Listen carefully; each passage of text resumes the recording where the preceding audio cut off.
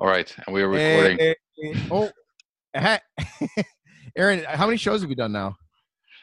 This is my 13th. That's why I wanted you to be on.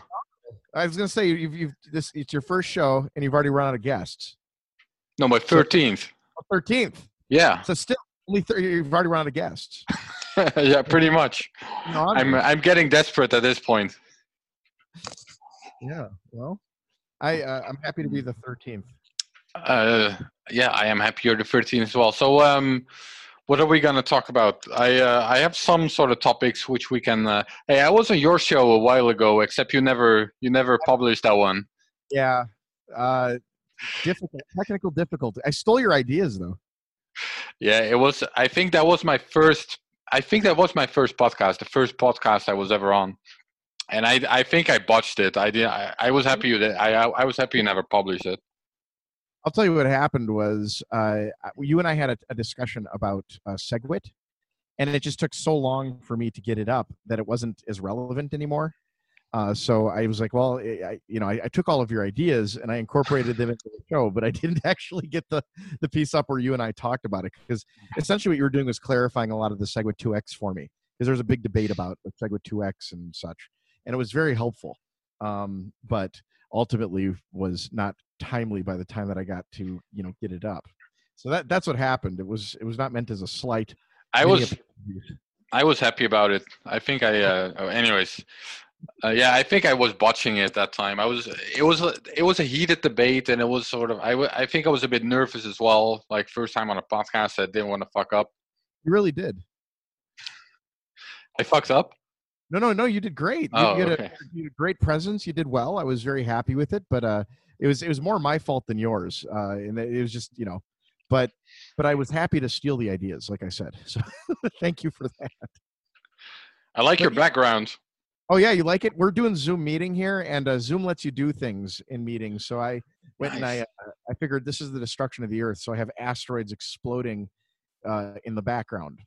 Good. I'm in my bathroom because I'm interviewing Junseth, so I wanted to take the opportunity. That's very apropos. And your I gotta say, your sound quality is really excellent. Really? Yeah, ours is a little echoey. If you go watch the bathroom shows, it was very, very echoey because it was a bathroom. Yeah, that's what happens. So usually I kind of start my shows by just asking people what's going on in their region of the world. Now, I've had some people on from the States. You're the first one from Florida, though. You're in Miami, right? Yeah, well, Fort Lauderdale, but it's the same thing. You want to start with that? What's going on? Well, right now, I don't get a lot farther than about 20 feet from my front door. I've been getting stir crazy, so I've been driving around the block every day a couple times, which has forced me to go and occasionally get. I have a Tesla, so go charge my car. But other than that, there's not a whole lot going on because everybody's inside down here. Are you locked inside, or are you there voluntarily? I think the governor gave an order, but nobody's respecting it. So I mean, people are out on the roads and such, but I don't see a lot of people like out and about, talking to their neighbors or anything like that. There's no casual kind of conversation going on that I see. Yeah, but it's not like in Italy where you need a permit to be on the street or anything like that. True. Do they really? Yeah, you need a permit to be on the street in Italy now. How do you get that permit? I'm not clear on the details, although I think Mir explained it in my episode I did with her. I don't think it's necessarily very hard to get a permit, but you do need one, and then if the police asks for it, you need to show it, and you need to have a reason. So the police are actually approaching people too, which seems, dangerous. Yeah, and they're handing over the permits, which are full of viruses probably, like everyone's touching it. Yeah, I'm kind of. I mean, the ways that each country is dealing with this are very interesting, and they're very sort of specific to the country's feelings on like liberty, which I think is interesting from like a perspective, like a Bitcoin perspective, where we have a lot of libertarians and sort of freedom-minded people, which I think is probably why like a lot of Bitcoin stuff's driven by Americans, because we love that stuff. I would agree. I also think, but I think there's a lot of sort of the open source culture is big in Europe as well, and Bitcoin is that, of course. So is that as well. So I think that's more in the early days, right? Like early days of Bitcoin, I think were driven largely by like libertarians and Americans in particular. There were definitely people outside of America, but it seemed to me that like the libertarians and the American anarchists really kind of like grabbed onto it. Yeah, I don't disagree with that. Like I could be wrong, but that was just always my impression early on. Yeah, I mean, I agree with that, but like I said, I think the open source community is also a very big thing in Europe, and I think that's also, there's a lot of overlap there as well. Yeah, I think you're absolutely right. But yeah, it's just interesting. Like in America, there's just a lot of things that the government can't do. I think that these sort of stay inside orders are probably like tenuously legal. They're probably not a lot of teeth to them. I don't know that a governor or a cop could do much if you weren't obeying it. They're more like recommendations. Please do it. But people listen? Yeah, they seem to be. I mean, I think that everyone's pretty much distancing themselves. They're complying. There are moments where they don't. Americans have this sort of like, realization a lot of times where like, well, if everybody's inside, then nobody's at the beach. And if nobody's at the beach, then I'll be at the beach. So, you probably have some people at the beach. People are riding bikes. It's stuff I haven't seen in 10, 15 years in the US. People are like outside doing stuff. Right. Yeah, I see that a lot as well. A lot of people are cycling. A lot of people are jogging way more than usual. Freaking like just astounding to me. Right. That I'm looking at it. I'm looking at all these people outside doing things, and I'm like, oh, this is what I remember America being. What happened? It's amazing. This is sort of that it's gone away, and that I've forgotten that was what it was like. Yeah, I guess because everyone's sort of obliged to stay at home more or less, then, that's sort of the thing you can still do to kill your boredom or something. You just go for a jog. So I guess, I mean, when we were kids, we were all just bored. Yes. Yeah, there was no internet. Yeah. What was my next question going to be? What do you know what the health situation is like? Like, are hospitals being overrun in Florida, or how bad is Florida hit? There's a lot of people. I mean, Florida's interesting because we get a lot of the cruise line stuff coming down here. So, for example, a couple of weeks ago, I think Jackson Memorial, which is a hospital down the way, I think they were inundated with something like 36 patients, which apparently, I mean, I'm learning a lot myself. Apparently 36 patients in a day at an ICU is a lot. Yeah, I think so. Yeah, and especially when it's above and beyond the capacity that is normal. So, there's a lot of, we have our normal capacity, but I think that a lot of people are staying away from hospitals. We had a situation here where someone in my household had appendicitis right before all of this went down, and we had to go and to an ER, and nobody was there. 0 people. Well, was he or she helped? Yeah, they were helped. Right. Oh, you mean there were no patients? There were hospital workers, but hospital workers were there, but no patients. Right. And I wasn't allowed, so I couldn't even do anything about it. But there was just no patients, and it was kind of nice. I mean, it seemed like so. It seems like people are staying out of the ER right now for elective stuff. They're only going for stuff that's necessary, which is good, and that kind of leaves the hospitals ready to deal with this. But I do think that there is a lot of activity down here, and I think that a lot of people are very afraid of running out of hospital beds. Yeah, I heard the same thing about doctors here. It's very quiet at the doctor's office. Just no one wants to go right now. No one's going. Yeah, it's astounding. I mean, I thought we'd go in there, it'd be panic and chaos, but nobody was there. Right. Just literally nobody. So, what do you think about your government's response? How's your government responding, and do you think it's good, bad? Florida government or national? The state? Yeah. So I have a bit of.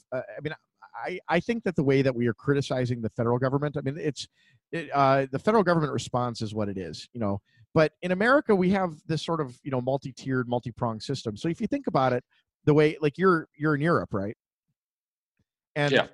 Europe is like they have they have the zone, the European zone, if you will. And then they have, little countries.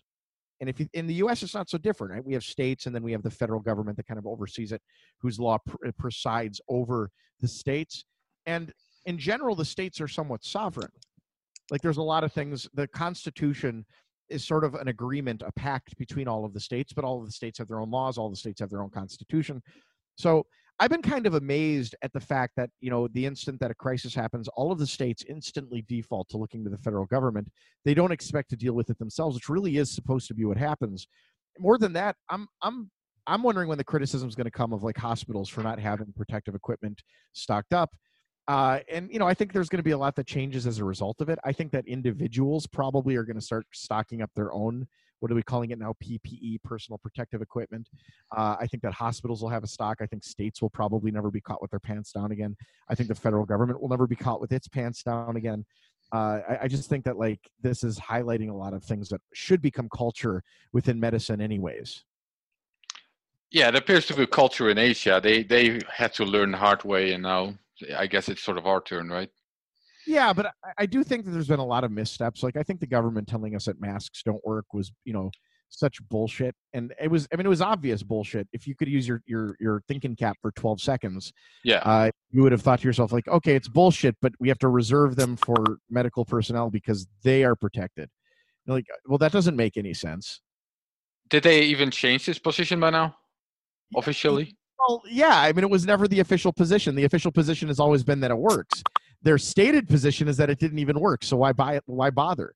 And it's a dumb position. It's obvious that it works. Yes. There's no question that it works. Yeah. Well, that is the official. If you go to the website of the Dutch CDC basically and their recommendations and like the Q&A, it says masks don't work. Like it's not recommended. It's where did we get into this culture of like just utter like printing utter bullshit? Like if they don't work, then why wear them? Why do hospital personnel need them? This is my main concern right now. We can talk about policy all day long, like what should be the policy? Should there be a lockdown? Should there not be a lockdown? Should there be we can talk about all day long, but at the very, very, very fucking least, the government should be able to provide honest information for people that need it because they don't know where to look. They don't have all day to scroll the internet like I do. They should be given this honest information. That and the media we expect generally to be the honest parties. And I think that we've seen such a dissolution of institutions, both in this country and worldwide, particularly of the media apparatus. It's just gone. And we have such, it's just such utter bullshit, the things that they're telling us. And the expectation that we are going to believe them. Why do you think we ran out of masks? Do you think it's because people believe the government? There seems to be a general lack of curiosity or just willingness to be critical of the official, what do I call it? The official party line of the government. That's what the media should be doing. That's what the media used to do. But right now they're just parroting. At least here, I'm a little bit shocked about the quality of it. In the U.S., the media is different. Here we have two kinds of media. We have the media that is like pro-Trump, and the media that does nothing but ab-reacts. So, like, you have these two kinds of things. The ab-reacting media spent a lot of time talking about the Chinese virus, and then the day that Trump called it the Chinese virus, they switched their line to that's racist. Right. And the pro-Trump media has nothing but like good things to say about everything, right? And that's, both are not good for a healthy media ecosystem. And I think that goes into the nature of what media is.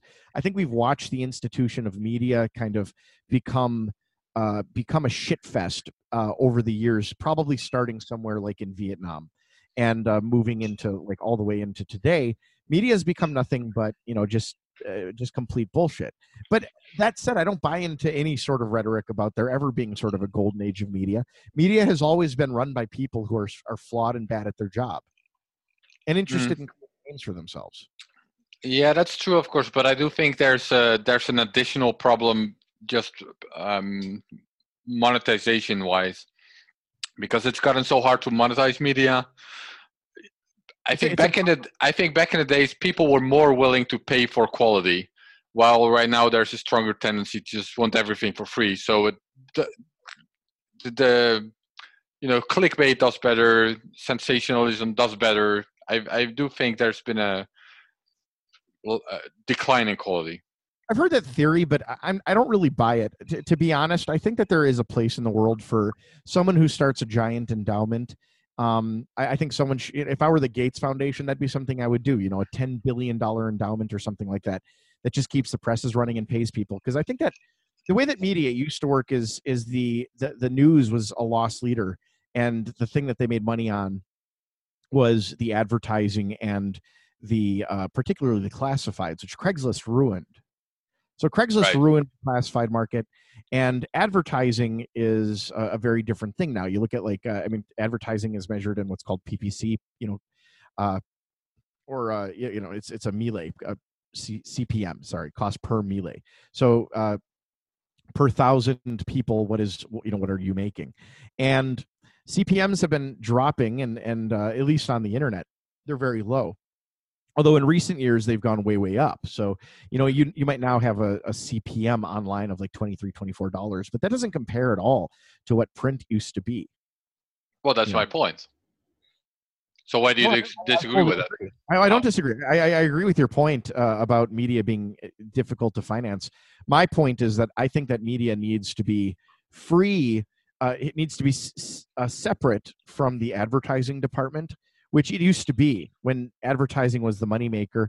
It was fully separated, so you'd have editors that did not pay any attention to the ads necessarily, and you'd have advertisers that would just call and get ads. And it somehow started to merge, probably in the 90s, maybe even a little earlier, and that became a big problem because now essentially these editors are beholden to the needs of companies. And it's so bad in the US, at least, that right now I see companies who literally the media companies will write an article with one framing and then another article with the opposite framing. So they'll essentially have an article that says two opposite things, both on their website. Well, explain to me how that's media. Like, how is that media reporting anything honestly? You sent me a link a couple of days ago when we were discussing doing this podcast about a documentary called Hoaxed. Tell me about this. Did this have anything to do in the context of the Corona thing, or not at all? It was completely different. So Michael Cernovich, who everyone has very different opinions on, has done a couple of documentaries. And regardless of what you think about him, his documentary work is pretty good. And all it is essentially is a discussion of sort of the media landscape today and how media lies a lot. At least in the U.S., it's very much giving you sort of a look at the news in the U.S. and how the apparatus works here. And my thinking is at some point someone just needs to have a news agency that's run completely on endowment dollars, that has no need and no reason to be advertising, that doesn't make any money on advertising, spends 3% or whatever of its money on staff salaries and printing. Yeah, I think The Guardian maybe got close at one point, I think. But let's get back to Corona. What do you? I saw you tweet about that it might be over in 2 weeks. What's that about? So I'm really thinking. The reports that I'm hearing is that this hydroxychloroquine works. I'm really hoping that is true. If it is, I think that we're going to start seeing a giant, massive cleaning up, if you will, of the current cases. It sounds like people get better in about 5 days. I don't know what our current capacity is on distributing it, but if it works, I think that a huge number of those people are going to get healthy pretty quickly. And I think that we get out of this much sooner than we think. Now, the other side of that is maybe we have capacity issues in terms of inventory and distribution of the hydroxychloroquine. Maybe it doesn't actually work. I don't know. In which case, we are massively fucked. And there's going to be a long, drawn-out time where we're all inside in our homes and the economy continues to crater. So I'm hoping, and I think that the timeline I'm giving, about 2 weeks, maybe it's 3. I think that'll be the time when we really know. So I give it maybe a 20% chance that we are out of this in 2 weeks, and maybe a 30% chance that it's slightly longer. But it's sub 50-50. I think that there's a better chance that maybe we are fucked. So what does this depend on? Do you know? What would it?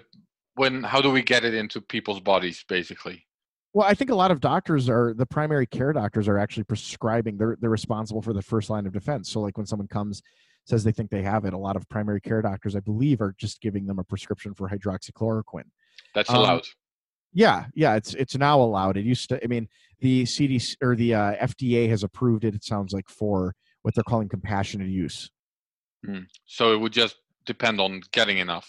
getting enough of the stuff. It's a question of supply, but as I understand it, it's actually fairly easy to make. Mm-hmm. So I think there's a big producer in the Netherlands. Actually, I saw that on the news a couple of days ago. well, that'd be great because at least it's not China. What if it doesn't work? No. What do I want to get to first? Because I want to hear about China as well. Because I saw you ranting about China or not. Yeah. Well, I hate them. If it doesn't work, then this is going to be long and drawn out, and we're going to have to start. I mean, like the beauty of it is that there's a lot of people getting it, which is bad, but also it's good insofar as testing therapeutics because there's a lot of people that we can try things on, like which is a sad story, but it's also incidentally true. So, there's a lot of people that we can try different medicines on and different therapeutics on. It sounds like they are like really fastly trying to get a vaccine of some sort out. We'll see how that goes. There's a lot of things going on. A lot of this, what do they call it, plasmapheresis or whatever, that seems to be pretty effective in helping patients. But as I understand it, from what I'm hearing a lot of like side stories, particularly of people that know doctors and hospitals that are getting coronavirus and then taking hydroxychloroquine themselves because they don't have enough yet for patients and quickly recovering within 2 to 3 days. Okay, let me rephrase my question. So this is basically a best case scenario. This hydrochloroquine stuff works.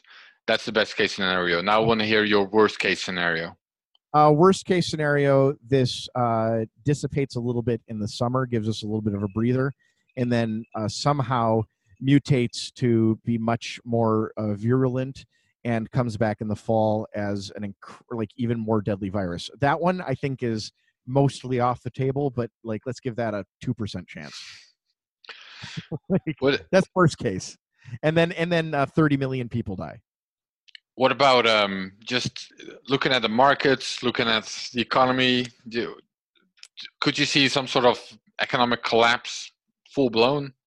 I never believe in full-blown economic collapse because, I mean, there are governments that full-blown economic collapse, and what happens is they come back and they reissue some sort of currency, and it's a lot of pain for maybe 10 to 15 years, but then they get back on their feet a little bit or mostly, and there's plenty of examples of that. I mean, America's in a pretty good position because we have a lot of people that want to work. It's a lot different than France.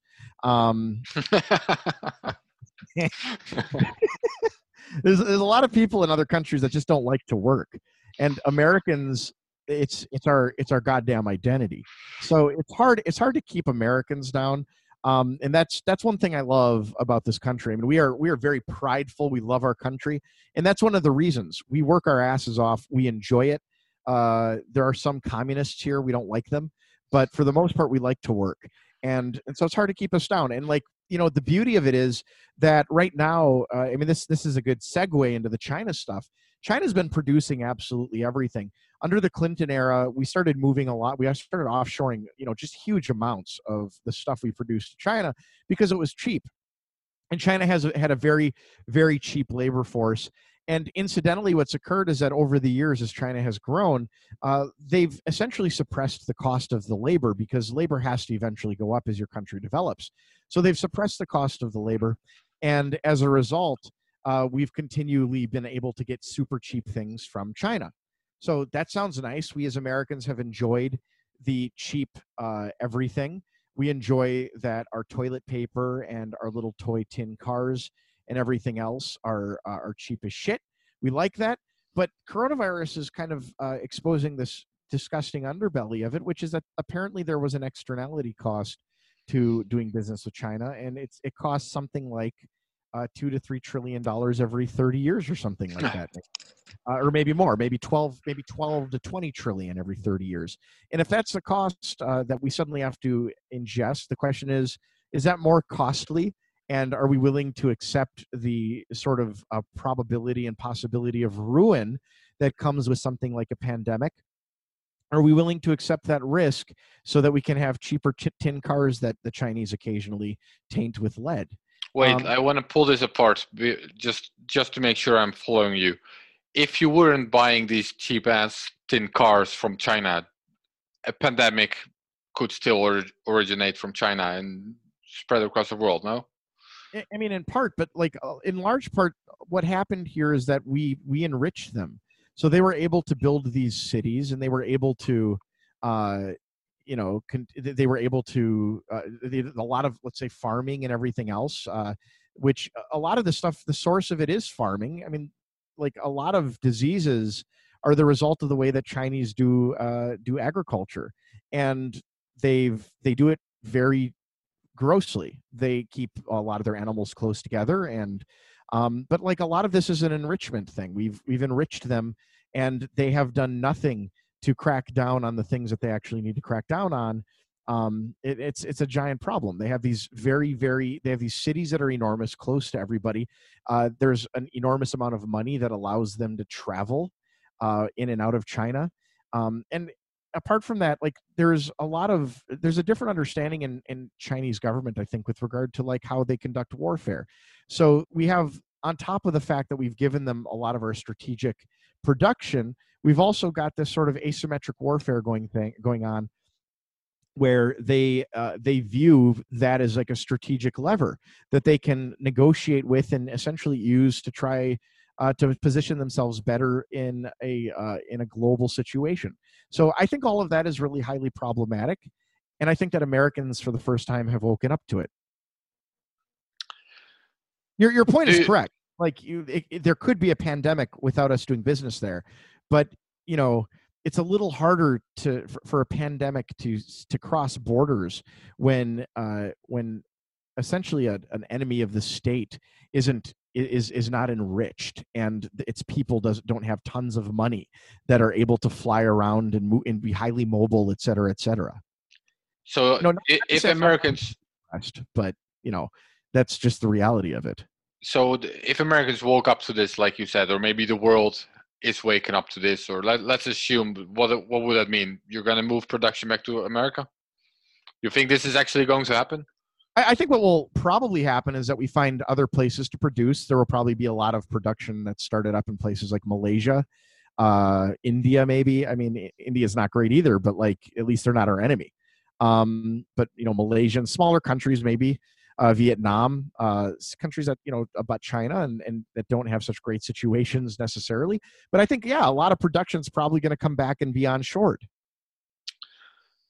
That would mean a big geopolitical shift as well, probably. That wouldn't be good for China, for sure. The CCP. But that's what has to happen. I mean, I think what has to happen is America basically needs to put a lien on the Chinese government. This is what my tweet was about today. I think the American government basically should do like a reverse treasury and say, like, we've basically printed $13 trillion. But instead of selling treasuries, we just assume that China is going to pay this money back. They owe us that. And then start saying, like, anytime you're in a negotiation, let me say, like, okay, but like you have this big debt with us that you owe. So like, how are you going to pay that? And start levering tariffs. Yeah. In general, you think the Chinese government is to blame also for this specific pandemic and how it spread at first? Yeah. I don't think there's any question. I mean, they put a lid on it. They didn't ask for help. They misled the WHO, who seems to be somewhat in their pocket. There's just a lot of things that happened that Chinese dissidents, they're arresting people, essentially disappearing them for speaking up against the government, and including revealing the presence of the pandemic. Like there's a lot of things. Like, I mean, people like to blame the government, for example, for not having re-opt its strategic supplies of like a lot of PPE. Well, that's fine, but that's been happening for a lot of years. And the reason is because, like, you don't know when a pandemic is going to happen. They're rare, right? And you have like a few here and there that occur. MERS and SARS most recently, but those things, they petered out. They really quickly. They didn't go very far. So they sorry. Yeah. So the counter argument, at least, would be that at least after the initial cover up or whatever happened there, or whatever you want to call it exactly, at least then they stepped up their game and like locked down half the country. And it was, I mean, China did, yeah, but in the meantime, they did what, I mean, I would consider, I'm not a foreign policy analyst, and like, so my words don't have any bearing on anything. So I can say stuff like this and be bombastic. But honestly, they began instructing their citizens in the United States to buy as much personal protective equipment as they could and sending it back to China. That sounds like an act of war of some sort. I mean, essentially, the citizens of China that lived here that were sending it back, I think that at that point they're essentially acting as agents of the state, and that's an attack on American healthcare workers. I mean, there's just a lot of things that China did that I think are hugely problematic from a geopolitical standpoint. And I just think that at this point we're essentially at war with them. And I think this virus is revealing that. I think that we've been in a sort of pseudo war for a very long time with China, which is weird to me in the way that, like, you know, let's say we have like a left-wing media in the United States that attacks Donald Trump every day. And then comes election season. And what does he do? He advertises on them. He sends them big checks, basically fueling the next round of attacks on him, right? In the same way, I mean, China's always been kind of our enemy, and yet we still send them all of this money every year for all of the stuff they produce. And more recently, I mean, a lot of the stuff, a lot of the tensions against China happened when they basically refused to start taking back, they refused to take back a lot of the recycling. It used to be that you would send out these ships filled with stuff, and then we would put a lot of the trash back onto the ships, and it would go back, the containers would go back to China, and they would deal with the trash itself. Well, now China's refusing to take that. So that's a lot of the beginnings of the tensions here in the United States and abroad, actually. I think the UK is suffering a lot from the fact that China won't take back the trash, and a lot of other countries as well. Like, China's always kind of been responsible for dealing with the refuse of our consumerism. And, you know, that's, you can think what you want about it, but to suddenly turn that spigot off and force countries with no infrastructure for dealing with that trash is a big part of, like, the tensions that, you know, we see today geopolitically. But apart from that, like, that's, you know, we have in the US, we have sort of the tariff stuff, the trade war that's kind of been going on. And I could see it escalating if a few chips fall into place and actually becoming a hot war, which none of us want, because China's, you know, nuked to the brim. Well, wouldn't this kind of finger pointing also be fuel towards a hot war? Well, the question is whether we're already in one or not, right? Like, if China views like, there's a lot of issues that have been happening with, like, a lot of the production that's coming out of China, like faulty masks and faulty temperature readers, faulty all sorts of things. China is the biggest mass producer of items on the planet. They make millions of iPhones a year, and they do it without having a lot of error. You know, in a giant mass production facility, you might have, you know, maybe 2% errors or something like that. It's going to be very low. But now we're getting these, like, objects from them that are essential in the fight against this virus, and they come to us with like a 30% error rate, or some, you know, 15% even. And to me, I see that, and I think to myself, like, some of this feels very on purpose. And if it is on purpose, then I'm sorry, we're at war. What's up with My Pillow? Shift of gears. So Donald Trump and the president, I mean, like, look, I don't really care that much about Donald Trump. I don't think, like, very highly of him. He's just the president. The president is whatever he is. But I do think that, like, I have gained a distaste for, like, the abreaction. And that's a word I'm using a lot here because it describes perfectly what's happening. I hate the abreaction of people to anybody political. This sort of, like, he said it, therefore the opposite, right? Like, if Donald Trump said, you know, 10 people die in America every day, you know, the media would probably report, no, we've been rising people from the dead at a rate of 10 a day. Like, it's just an abreaction. It's just literally whatever he says, we say and do the opposite. So he's been doing these, like, every night. He's been doing sort of an update on what the federal government's position is in this battle against the virus. And the reactions of the media have been utterly disgusting. And the other day, he had a guy who's actually a fellow Minnesotan. I was raised in a place called Shakopee, Minnesota. It's a little town in Minnesota. And one of my fellow Minnesotans was asked to speak at this event the other day at one of his press conferences. He makes a product called My Pillow, and these pillows are shit. If you've ever felt them, they're like just light, soft foam. I've realized that like 50% of people think they're just absolute horseshit, and 50% of people are like, it's the only pillow I use. What do you mean? I love this thing. So they're like the PT Cruiser of pillows. If you understand what if you know what a PT Cruiser is, it was a disgustingly ugly American car that 50% of the people thought was like the ugliest thing they'd ever seen, and 50% of the people were like, it's the only car I'll ever buy. I hope they make these forever. So the My Pillow seems like the PT Cruiser of pillows. But he went on TV and he said that he was shifting his factory from making pillows over to making masks, at least for the time being. And I think that's like very, very notable. As a business owner, I think that it's a big decision to take focus from your primary sort of risk model and shift it to something else, particularly in a time of emergency. And it's hard to argue that they're doing it for any other reason than for the sake of the country. They're not necessarily, I mean, I'm sure they're going to make some profits, but I don't think they're highly profitable. Otherwise, they'd be in the mask business. They would have done that a long time ago. So I think it's very notable. There's a lot more demand for masks now. There is it could be way more profitable now, of course. It could be in the short term, but like, maybe My Pillow masks will become a thing in the future, but I just doubt it. They have only so much capacity and they only have so many factories, and they're at the moment, I'm sure they're just trying to find a way to keep their workers working. But he's shifting the focus of his factories over from pillows to masks.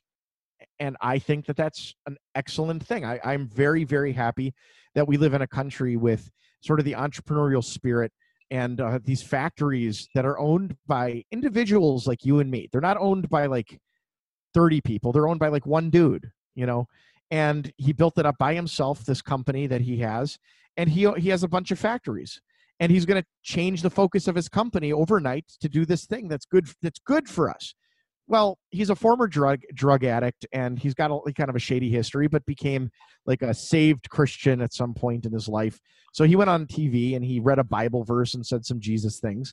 And what happened is they started the left literally started making fun of him and calling him names, and like in the middle of like even an opioid epidemic in the United States. Are they making fun because of the Bible verses, or what's the reason for making fun? There are all sorts of reasons. Part of it being, a former drug dealer, or a drug addict, and stuff like that. They're just making fun of him, and they're calling Donald Trump names for the having him do these things. And again, don't care. But like he's doing a good thing. I think that it's something that's honorable. But also, you know what? He's from my state. We have a lot of state pride in America, and he's literally building these things in my city, Shakopee. When I was a kid, it had 13,000 people. Since then, it's ballooned to maybe 40 or 50,000, and all of that ballooning happened because Amazon built a facility there, and My Pillow built a facility there, and they hire a ton of people. So I said, fuck it. Go screw yourselves. I'm at this point resolved. If there's an ab reaction to anything, I'm doing the opposite. I'm just gonna like go do the thing that they're angry about. So like, screw it. I went and I bought a bunch of pillows. Isn't that the same thing that happened with Chick-fil-A? Yeah, that is. It sounds similar. Yeah, I don't know if other people did it, but I did it. I went there. I called them up and I said, I want to buy 2 of your crappy pillows. And the lady's like, "Are you making fun of us?" I was like, "No, I think they're crap, but I want to buy them to support what you guys are doing." I was very honest. They were pretty expensive as well for pillows, or not? People love these things. I am astounded. They are shit. When I get one, I'll confirm how shit they are to you, but they are shit. They're awful. All right, I was just scrolling for your tweets for topics. I saw you tweet something about whether or not this virus is lab created. I think you tweeted about that, right? Everyone's talking about the lab created possibility. What do you think? It's hard because like if you say you think it's lab created, then you're a conspiracist. But and it's hard, I think, also to create such a perfect virus. Like it just is. Virus creation in a lab wouldn't look like making a machine, right? It's not like you stick a thing here and you put an arm on it and like it does these. So nature has a way of creating pretty incredible viruses. through natural means. But you know what? I don't think that it's off the table. I really don't think it's a conspiratorial belief that it could have been created in a lab. And there's a lot of ways it could have been. Like there are reports coming out that the scientists in the Wuhan lab were taking lab animals and selling them in the wet markets. I mean, that's on Breitbart, so maybe that's a conspiracy. I don't know, but it doesn't seem unreasonable to me that in like a weird communist system in a lab where that has been highly criticized for lacking controls, that could easily be something that's actually happening. And I also don't. I mean, even maybe it wasn't lab created. Maybe it was found in the wild in a bat, but it was replicated many times in a lab, and they were testing many animals with it just to see. There's rumors that it was possibly being tested as a inoculation for SARS, right? So, I mean, there's plenty of possibilities. Some that are not so far fetched. I don't see why it's any more far-fetched that this comes from nature than it comes from nature and was being studied in a lab, and the lab animals were being sold in the wet market by people looking for, like an individual looking for extra money. It's not, I mean, like, it's not that, it doesn't take a conspiracy. It takes one unscrupulous asshole from China to do something stupid that would have gotten this, caused this to get out. So I don't think that it's a low possibility. I just don't think that like we're going to know for certain for a very long time. If we do know, and we find out that, again, like I go back to those faulty equipment, that China is using this as an opportunity to basically like kill Americans through sending faulty equipment. I mean, then fuck China. Fuck them so hard. That's a takeaway you want listeners to remember, right? Fuck China. Fuck China. Did you want to discuss something about the digital dollar? Oh yeah. So America's doing a lot. Like the left is doing some real interesting things. I don't know if it's actually the left. I mean, it's funny because for years with Bitcoin, I've avoided a lot of the political stuff. I have really been fairly disinterested in politics my whole life until the First Amendment and Second Amendment stuff came up in the U.S. And like we've seen huge amounts of protest just against the ability to speak freely, and the war on YouTube and Facebook of like banning people. I don't think anybody should be banned ever unless like law enforcement or there's like a court order that says they have to be taken off a platform. That is my simple position. I think that's always been my position, and it's astounding to me that people have any other position, because these things have been working fine. And it's not like you're reducing, let's say like Russian propaganda on the platform by removing a conservative in Minnesota. I don't see how that works. But apart from that, like now, a lot of this political stuff is very interesting, and particularly where it intersects with my interests like Bitcoin. So we're talking a lot about like digital dollars, and there's a desire to create a bank account essentially at the Fed. Which, if you go back even further in my tweets, you'll see. I said if the United States proposes digital dollars, essentially like this distribution of money to Americans amidst this coronavirus, I said very clearly, probably 2 weeks before they proposed it, I said this is going to lead to bank accounts at the Fed. And then there's a document that comes out that says they're talking about bank accounts at the Fed. Well, yeah, it's obvious. I mean, the bank accounts at the Fed is a sort of wet dream of a lot of these monetarists now. They love the idea of bank accounts at the Fed, and it seems like a really good idea. Like, I mean, I think there was a time in my economic career, and by career I mean equivocating as an armchair economist, where I would have told you that accounts at the Fed are a really good idea. And I think my position now is that there's enough pressure in banking to be unscrupulous. I can't imagine what would happen when you take competitive pressures out of that and just give it to a bunch of bureaucrats and then ask them to be scrupulous. Yeah, the scrupulosity is going to just fall away. So just to be clear, for those that don't know, bank accounts at the Fed, so this digital dollar basically means you have a digital equivalent of cash money, right? Which is also base money, which, banks have like accounts at the Fed, and this would mean that individuals can have that as well. Yeah. And I think that that's a big problem. Like, it would be base money. You couldn't get cash. It would be the end of cash. And I think that Americans don't quite realize this. I realize this because of Bitcoin, right? Like, you realize this because of Bitcoin. But the end of cash is the end of freedom. That's it. Why would it mean the end of cash? Couldn't you have both?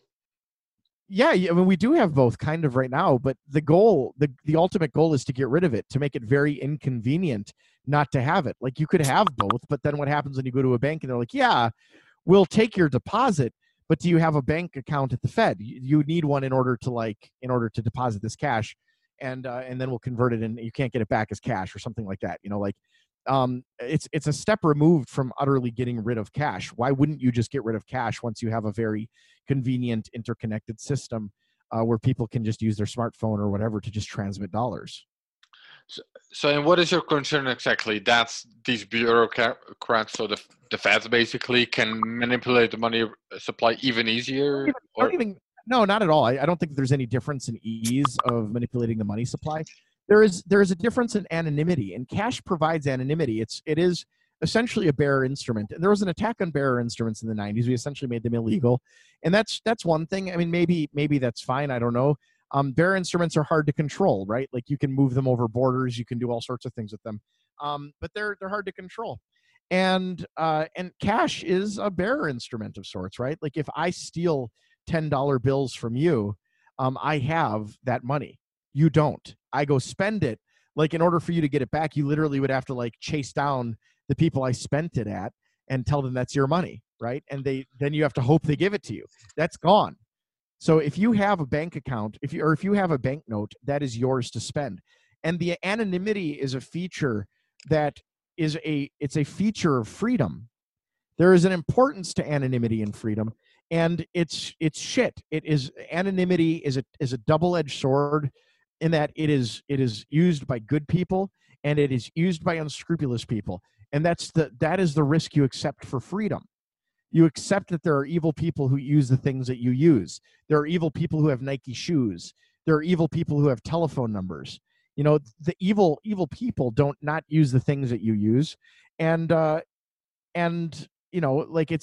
anonymity is what allows them to operate. It's also what allows you to remain a sovereign citizen in a country that values sovereignty of the individual. And that's a fundamental U.S. trait. I would say it's as important as, our adherence to freedom of speech, our adherence to the right to arm oneself, which is fairly unique in any country. And I think the right to at least be anonymous is probably somewhat ingrained there. I mean, we have it somewhat. I mean, like we have rights to privacy, right? And there is no right to privacy without some sort of anonymity. And cash is sort of the ultimate de-anonymization resource. Like if you can know everything that's happening with cash, you know everything. So how concrete are these plans right now? I don't know. We'll see. I mean, like I hope if they vote on it, I think that's the end of freedom in the U.S. Is there going to be a vote on it? Like, what step of the process are we talking about here? Actually, I thought it was getting stuffed into the previous bill. It looks like it's not. So maybe at some point here it'll get stuffed into a bill. We call that pork. Maybe it'll be a rider. Maybe that'll be somehow how they decide to distribute these funds, because it is easier. But yeah, like it is a problem. And the problem is that once the Fed realizes that they have the ability, I mean, they have the ability, but once they realize that this is something they can do, once they have that kind of freedom, I mean, it's a dream. They will love that. They will lobby for that forever.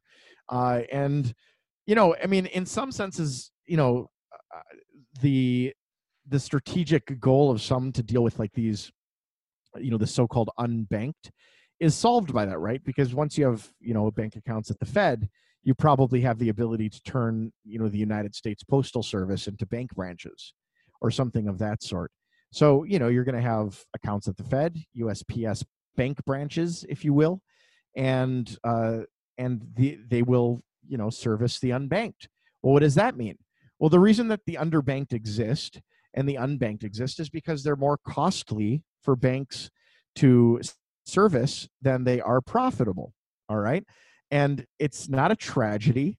It's just a reality. There are people that are too expensive to bank for various reasons. So what's going to happen is the Fed is going to bank those people eventually. That's the slippery slope I see. And we will pay for it. It will be a tax burden on me. in addition to being surveilled at all times. So what do you think? Because you mentioned this would be a dream for these people. Uh, we still have Bitcoin, at least right now. So in that, even if they would introduce this, people could still, pay each other anonymously with Bitcoin. Or do you think the next step would be to try to ban Bitcoin, or is this something you could see happen? Well, I could see obfuscation of the movement of funds being something that is deemed illegal or in itself, in the way that like structuring is a crime, that obfuscation of the movement of funds would possibly be its own tacit crime, just because if you're doing anonymous transactions and you're probably a drug dealer, Yeah. right? Just the way that if you're holding 10,000 in cash, you're probably a drug dealer. But there's no exceptions for people like, let's say you're a international athlete, you have to get your basketball money out of Estonia.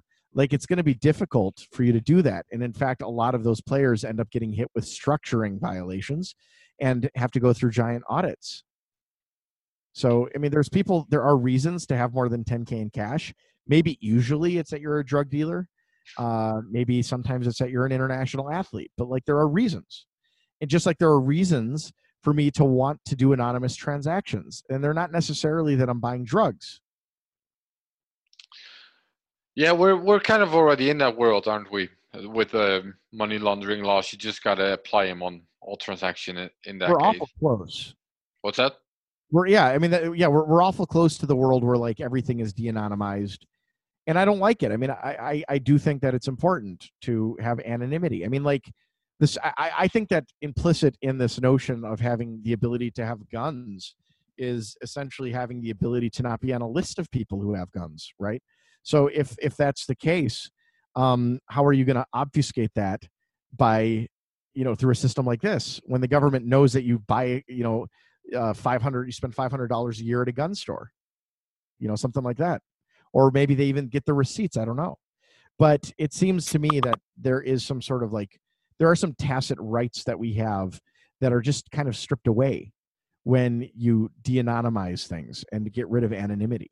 And I have a Yeah. big problem. Yeah. Do you think this could speed up in a crisis like this? Because that's what we're seeing happen in some countries as well. I We're think seeing that's the GPS goal. tracking and these kinds of Yeah, I things. think the goal of most politicians is to speed it up. They love the idea of this. Like they want it to go fast. This is their opportunity to grab a little bit of power. I mean, I think that most Americans and I think most people generally are okay with giving up a little bit of freedom in order to make sure that everybody and everything and each other are safe. But I don't think that they're going to like ceding that freedom after this pandemic is gone. Yeah. All right. Look, it's getting late here, Junseth. Uh, Oh, should we? Is there anything else we should discuss before we make an end to this? I think that's the most things. That's you're doing it. You're doing like a 30-minute format. Is that what it is, or a short podcast? Yeah, kind of. And we're already longer than that. Yeah, we are. We Which are. I mean, I'm not strict about 30 minutes or anything. No, you're But good, Aaron. This is a lot of fun. I enjoyed this, I and thought it was interesting. yeah, Well, it's way fun. more interesting than I expected. I'll have to Really, admit. I have a lot of opinions on this in particular, and very little expertise. So it makes it so that like I can talk a lot and bluster and maybe say nothing accurate, which is exciting. It's a good combination. Well, it's a good freedom to have, and I hope that freedom never goes away. Right. All right. Cool. Yeah. Thanks. Thanks for your time, man. Yeah, thanks for having me. Talk to you later. Bye.